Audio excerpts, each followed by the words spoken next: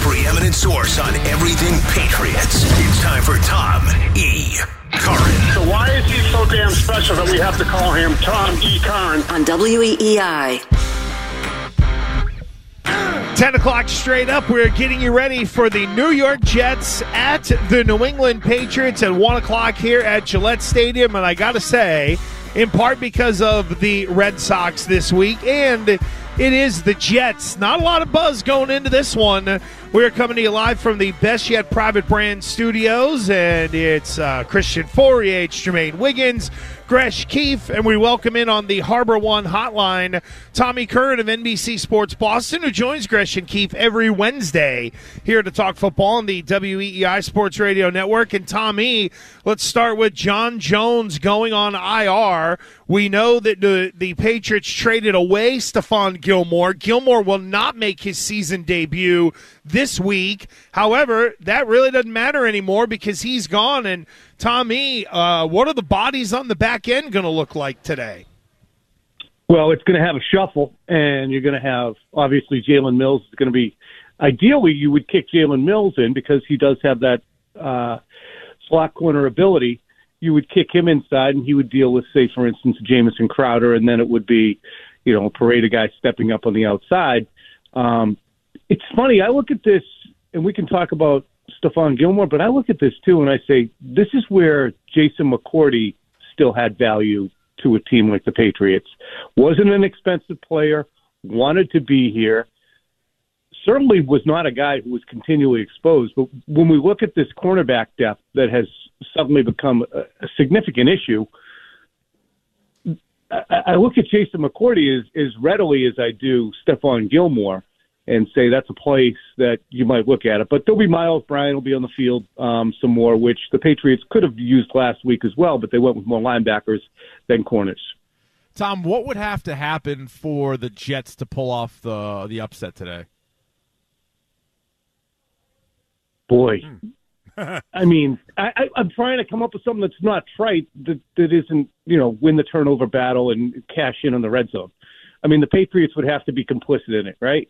So They would have to have some things that they do incorrectly that would keep the Jets afloat, because the Jets are just not really a great team. But even in that 26-6 defeat the Patriots handed them, the Jets ran pretty well on the Patriots, and it was a closer game than I think people would have expected it to be, given the amount of turnovers in the first half. The Patriots didn't, score-wise, and really in reality, it was never a game that you like sitting there and saying, wow, it's an issue here.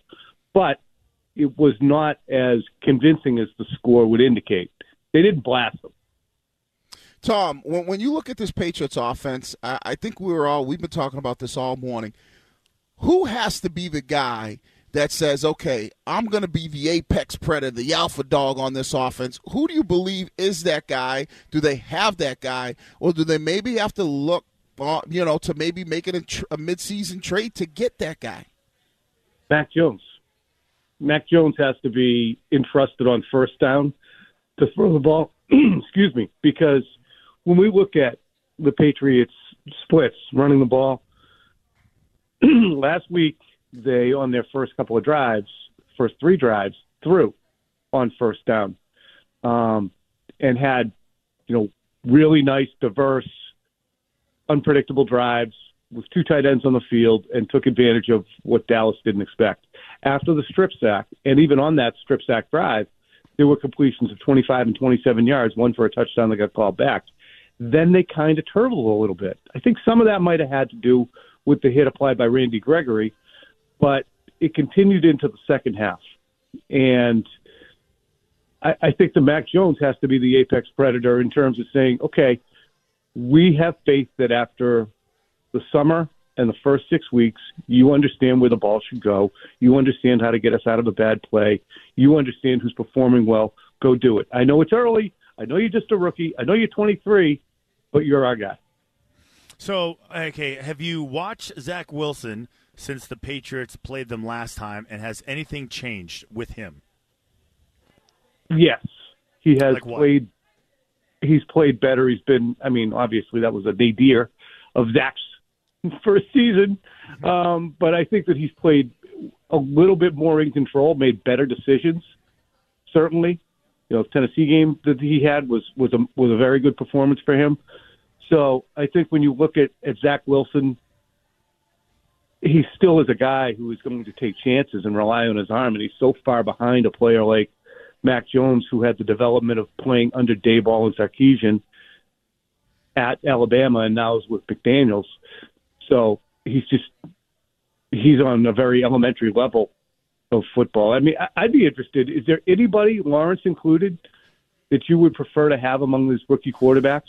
Yeah, Lawrence. No, I mean, for like long term? Long term, yeah. Yeah. I always wonder, like, how do you think out of the guys that are all the guys that were like, we have a better understanding of Mac Jones because we've watched him every single week.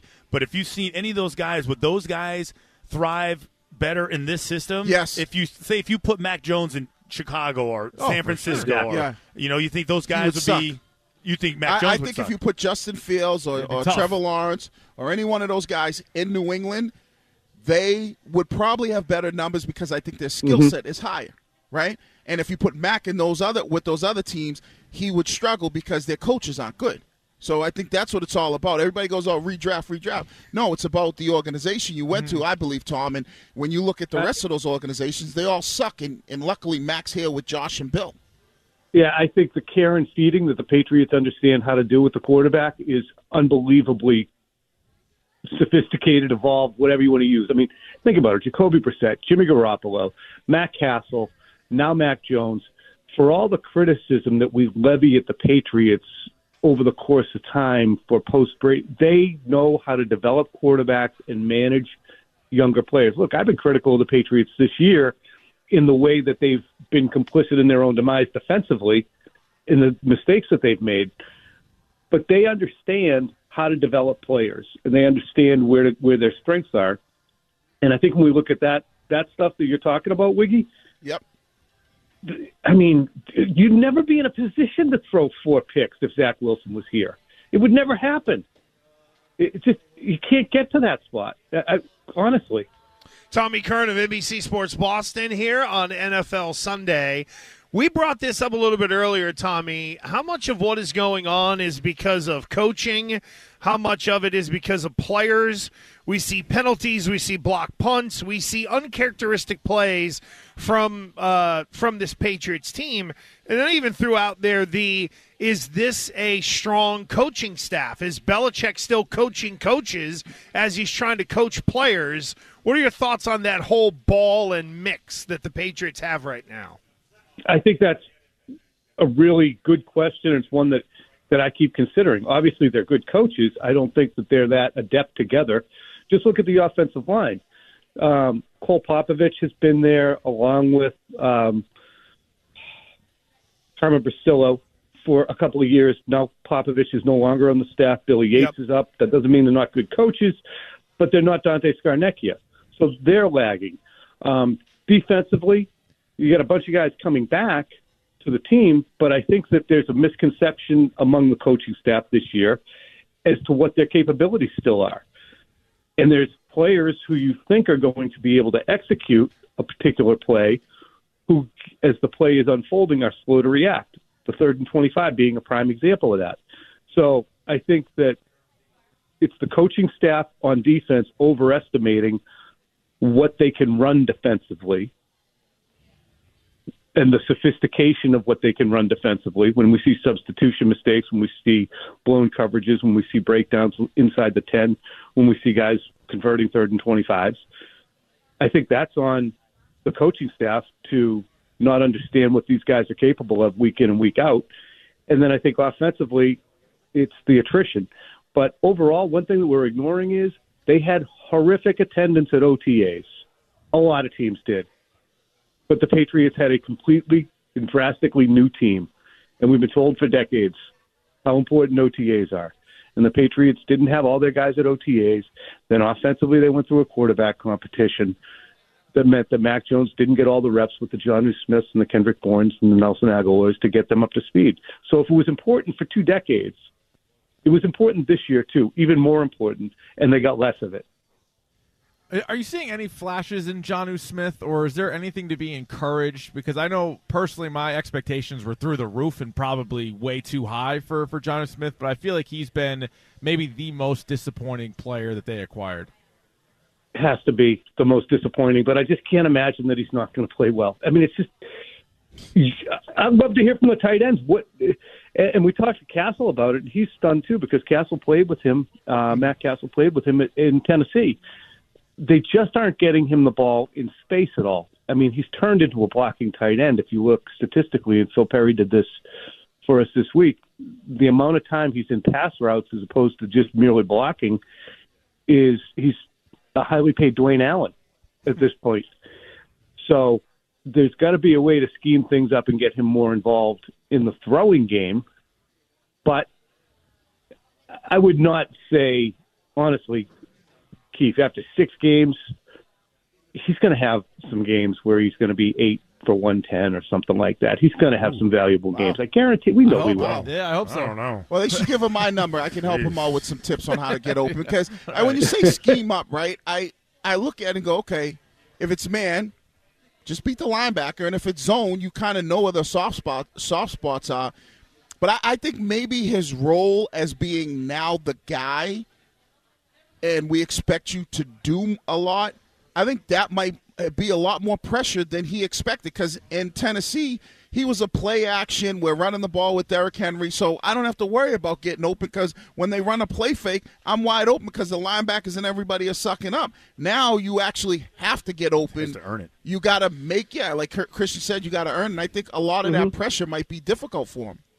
Yeah, and I think that New Orleans game probably left a mark. Look, he had one semi-drop on the sideline on kind of a Mac Jones. If you remember, he scrambled to his right, threw it, contested ball, but Jonnu Smith had both hands on it and dropped it, and then he had another drop down the middle, and then he dropped a pick into a defensive back's hand. I think that game probably left a mark. He got the and yips. If a guy is – pardon? He's got the yips.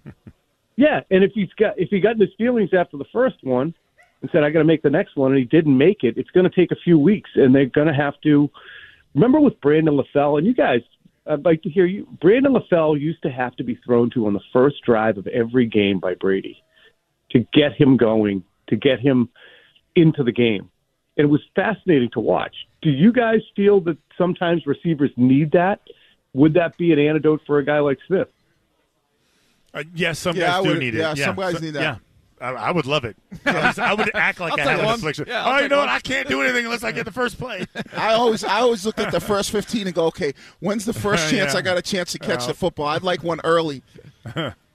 Yeah, because, I mean, what harm does it do to throw a 6-yard out to Jonnu Smith? I mean, to get him going. I think it's a great idea because you get your hands on it. Interesting stuff from Tommy Curran of NBC Sports Boston with us on the Harbor One hotline. Tommy, thanks. We'll talk to you Wednesday on Gresh and Keefe. All right, thanks for having me, guys. See you.